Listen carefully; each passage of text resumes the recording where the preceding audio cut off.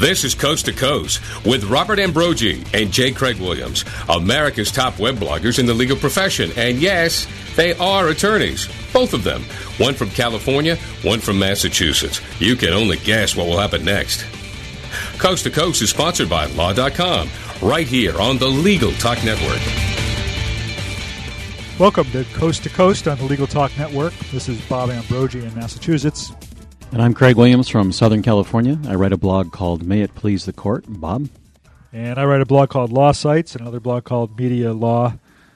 Today, Craig, we're going to talk about a very timely topic. We've hit on this before, and that's e-discovery. We've talked about this a little bit in programs in 2006, but there's quite a bit happening, and we're going to catch up today with some great guests. Well, there have been some big companies that have found themselves being investigated by authorities, and many of them are discovering they're losing the battle on how they handle their emails and important corporate documents. And, of course, as of December 1st, there were amendments took effect to the Federal Rules of Civil Procedure that specifically address issues of e-discovery. There's also a trend among businesses to create much more detailed inventories of digital information so that when they're hit with a lawsuit, they can preserve and protect evidence and avoid spoliation charges. So today we'll be discussing some of these recent issues that speak to companies and law firms. We'll talk about the power of e-discovery, the world of legal technology, and the new Federal Rules of Civil Procedure. Well, Bob, today we'd like to welcome attorney Thomas Barnett. Tom is special counsel at Sullivan & Cromwell's Litigation Group. His practice focuses on implementing and executing best practices in data discovery and regulatory compliance. Mr. Barnett is a co-author and a member of the editorial board of the Sedona Conference, which has published influential white papers on discovery and electronic data management. Mr. Barnett has advised clients and served as an electronic discovery expert in some of the nation's largest civil, regulatory, and criminal matters in the financial services, banking, energy, pharmaceutical, telecommunications, automobile manufacturing, and tobacco industries.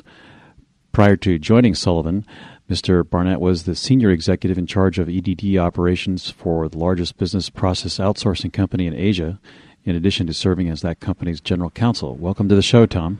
Welcome. Good to be here. We'd also like to welcome back to Coast Michelle C.S. Lang.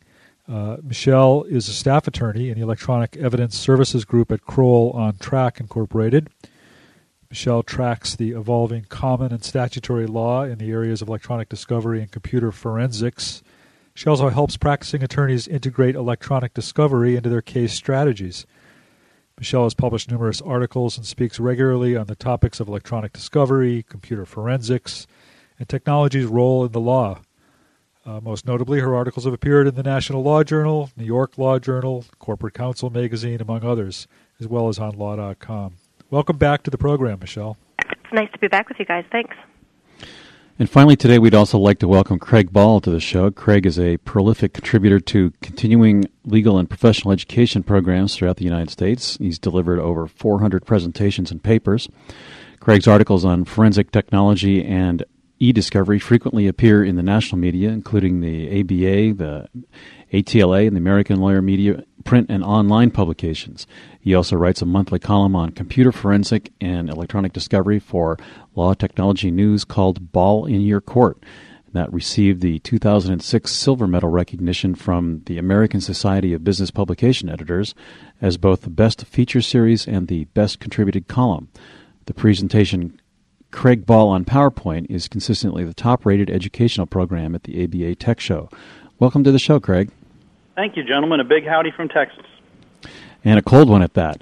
Indeed. Well, Tom, let's start with you. What's going on lately in the world of e-discovery? What do you see as the major issues that companies and law firms are now facing?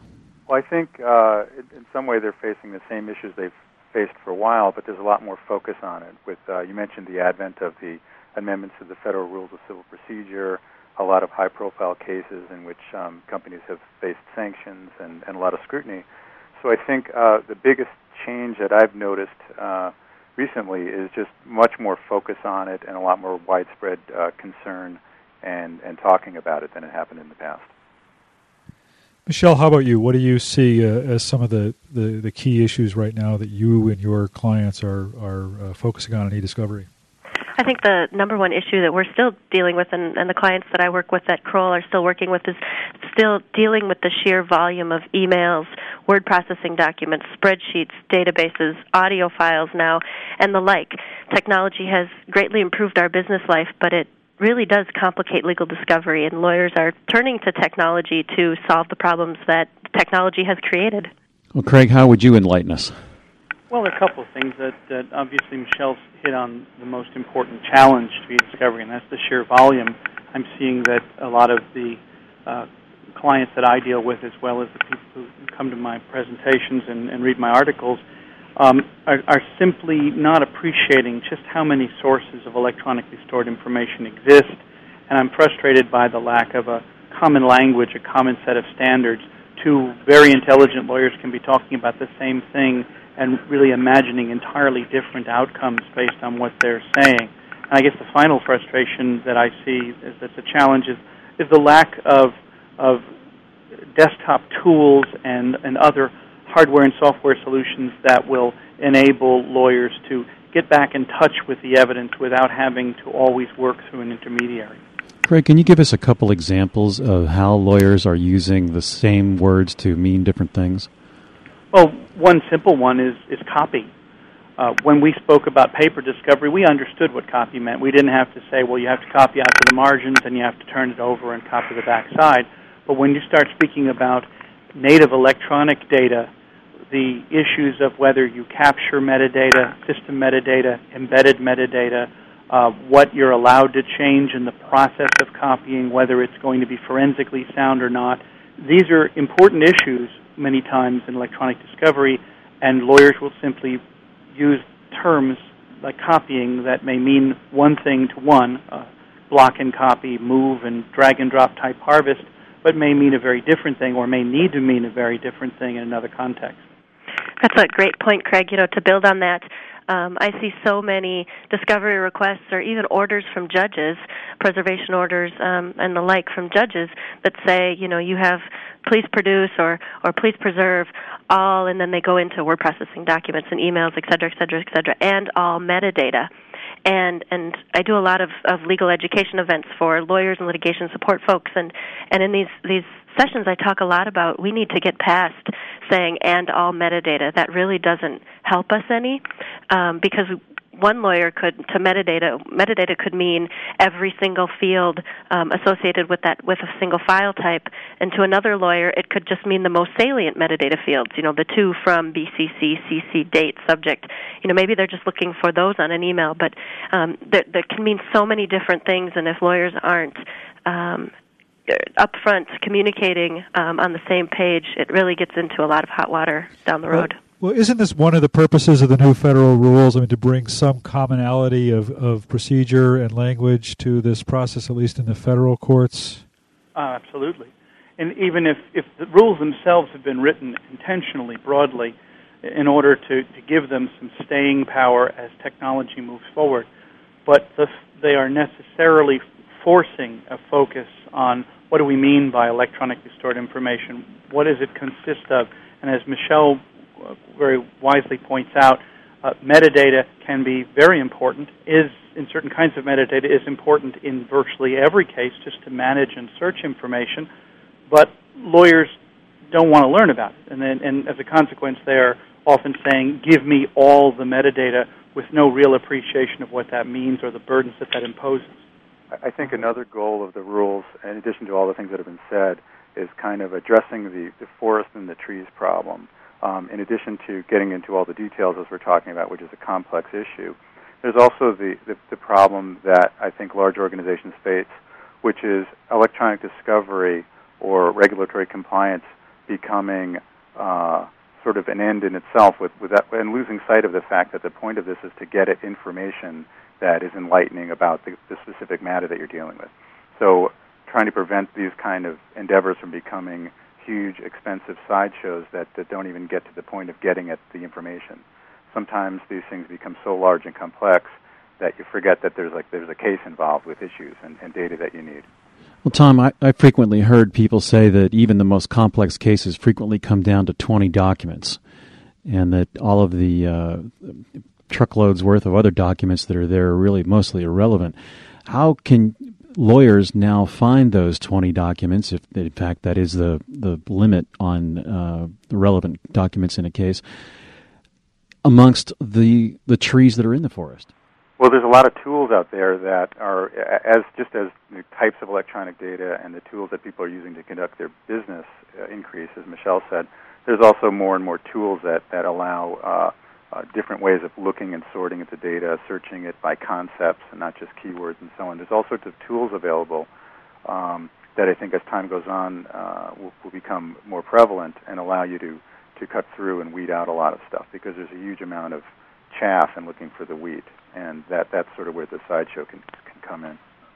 To give an example, most of the clients that I work with here at Kroll that use our service offering for electronic discovery processing typically see about a 75% reduction in data using keyword searching and file identification and deduplication. You can't imagine how valuable deduplication technology can be when there are when it's so easy today to create duplicates of email and documents alike. And this reduction is really helpful both for their clients and the end client because all the information is that's collected at the onset of discovery is not really relevant to the case, obviously. But the sideshow here exists because this is in fact so complicated to do, at least for some companies. I mean, the larger the company, the more complicated, I suppose. The reason companies such as Kroll exist is that the nature of electronic discovery is so much different than traditional forms of paper discovery. So how do companies, what should in-house counsel be doing in particular, and what should lawyers be doing to keep this from being a sideshow? How should they be managing this in a way that it doesn't get out of control? I have an answer to that, but it's not medicine that anybody wants to take, and that is they have to impose electronic records management. They have to bring to the process many of the same kind of techniques that we took for granted in dealing with paper. And that starts with having data taxonomies, filing systems for unstructured electronic data that you must use before you can do something as simply as sending an email. Now, that's not medicine, as I say, that anybody wants to swallow. And a lot of people push back and say, our people aren't willing to characterize an email as personal or business-related, or if it's business-related, to file it with respect to a case or a matter or a business unit. They're not going to take that slowdown. And my feeling about it is if you can force people to enter a code to make a photocopy, you can force them to do something that has a lot more gravity ultimately in terms of what impact it has on your company.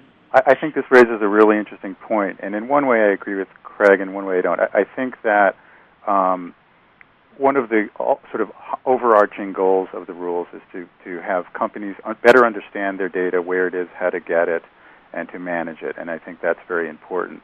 I also think the flip side of that is to more focus the kind of document requests that are made, so it's not just asking for everything. I think those are both good goals. I differ in the sense that I think records management is something that companies have traditionally applied to things that they describe as records, things that they need to keep for some kind of business reason, a legal obligation, or regulatory obligation. Not every single piece of data that's floating through the corporation at any given time. And I think that having to apply sort of a taxonomy or records management to all the data flowing around that isn't necessarily a business record or at that moment isn't subject to a legal hold, I think is excessive. Well, Tom, I agree with you. But the only problem that I have with that is that we do need to force that distinction early on, because right now we're just saving everything. And so we can either force that distinction at the time the information is exchanged, when people know what it is, or we can keep it all in this gigantic box and then have lawyers come in and try to sort it out a couple of years after the fact.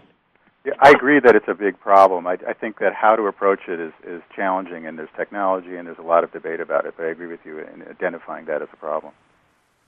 Michelle, did you want to add something? I was just going to wrap it up. I was going to just kind of say that it's certainly rings clear that these two gentlemen both are very knowledgeable in this area and have disagreements on what the best practices are and what the best approach is. It just goes to show that e-discovery is utterly complex, and the companies that are getting into trouble are choosing to go it alone. Instead, the companies really need to circle their wagons and seek both legal and technical help and get best practices in place, whatever they may be, for their company and for their situation. Companies that have chosen that path are not finding themselves on the cover of the New York Times. Tom, your practice focuses in part on helping to implement best practices. Are your clients companies, or are your clients lawyers involved in litigation? Who are you working with to do this? I work for a law firm, Sullivan & Cromwell, so our clients are typically corporations involved in either litigation or regulatory matters. And so we advise them on best practices in managing their electronic data and complying with their legal and regulatory obligations. Is this? Do you come into the picture before they're involved in litigation, or when they become involved in litigation? I guess it could be both. It depends on the situation. Again, as more focus is put on these kinds of issues, corporations that are forward-looking are trying to address these things in advance. And I think any organization that prepares for this before the onset of litigation is in better shape. You don't want to have to figure out all this stuff after you've been sued. So we're seeing more and more is companies are taking a proactive approach and coming up with ways of dealing with this. And I think the new federal rules have certainly focused attention on it, some of the high-profile cases. And so we're seeing more companies trying to come up with standard procedures and protocols along the lines that Craig's talking, and other ways of addressing these issues in the sense that they don't want to have to figure out how to manage their data after they get a subpoena. They want to have thought about it before. Tom, what are you identifying as best practices for the companies that you're advising? I don't think there's any one answer to that because there's so many different areas. We've touched on some of them. Craig mentioned collecting, how you collect the data without changing it, how you preserve it, how you review it and produce it. There's so many different areas that I think it really depends on what area we're talking about. And also I think it depends on the company. Different companies have vastly different regulatory requirements, what they have to save, what they don't need to save. So it's pretty hard to generalize, although I would say that keeping on top of technological changes and understanding where your data is and how to get it and how to preserve it if you need to are sort of the key. But it's really hard to sum it up in a word or two.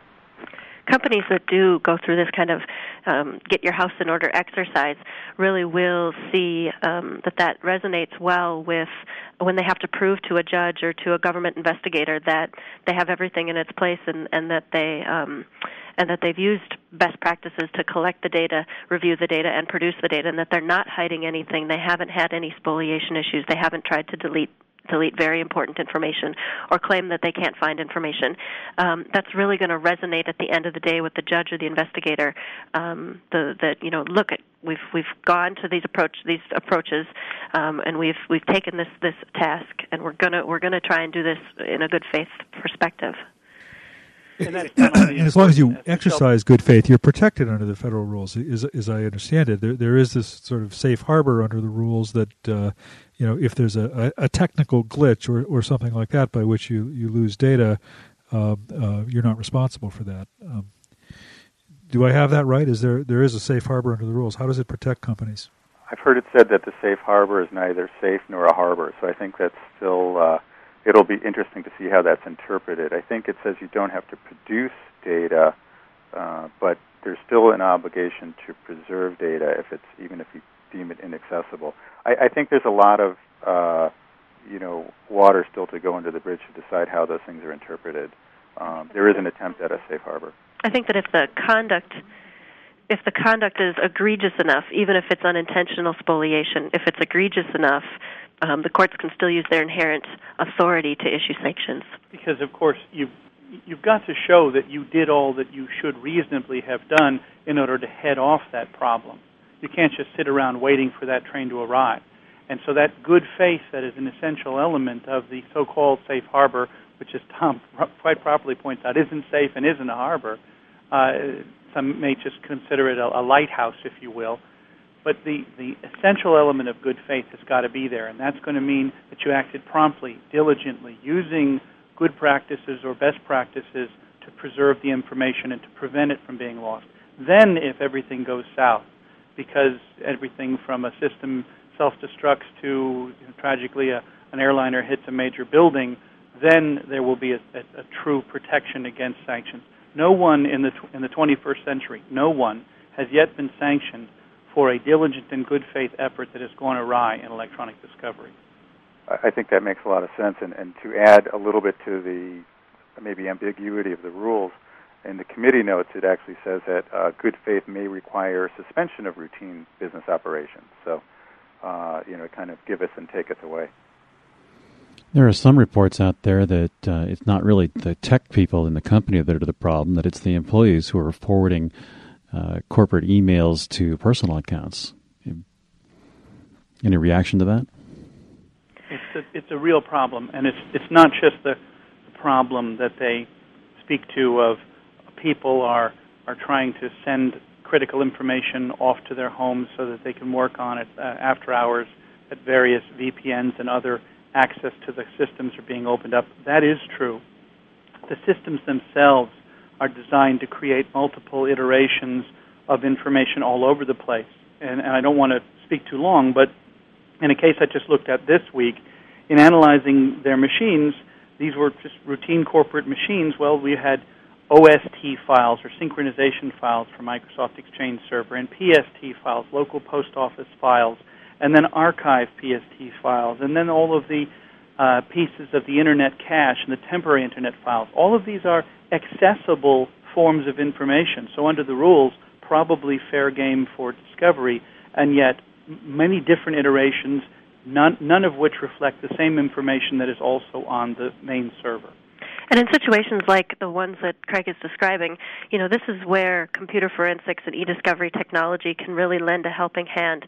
I think, I know at Kroll I work with clients every day that are trying to build this timeline or trying to put together the facts of what happened on these machines, on these computers, and figure out how a person or a group of persons could have intentionally or intentionally compromised important data or accessed certain data or whatever the question at the end of the day is.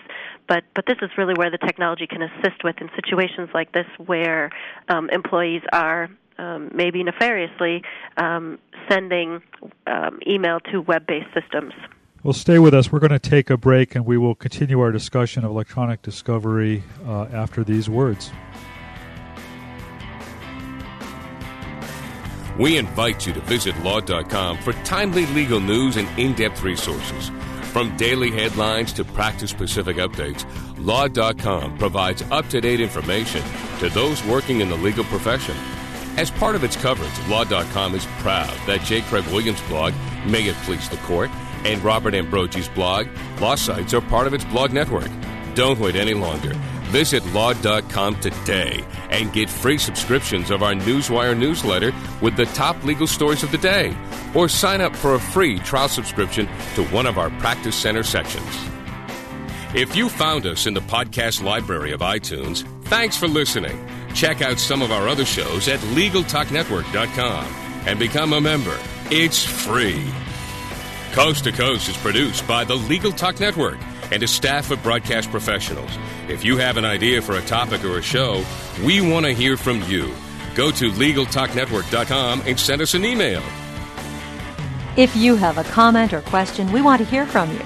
Leave us a message on the Legal Talk Network listener line at 781-634-8959. We really do listen to the messages and even answer your questions on our next show.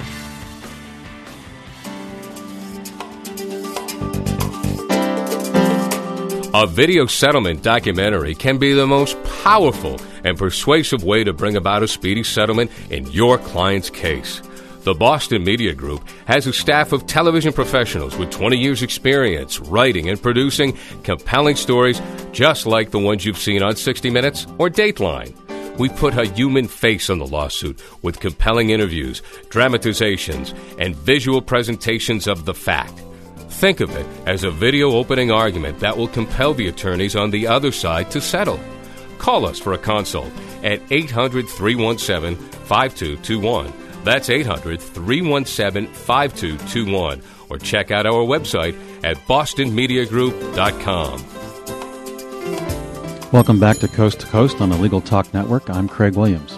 And this is Bob Ambrogi. Thanks for joining us. We're joined by our guest today, Tom Barnett, who's special counsel for Sullivan & Cromwell, focusing on best practices in electronic discovery matters.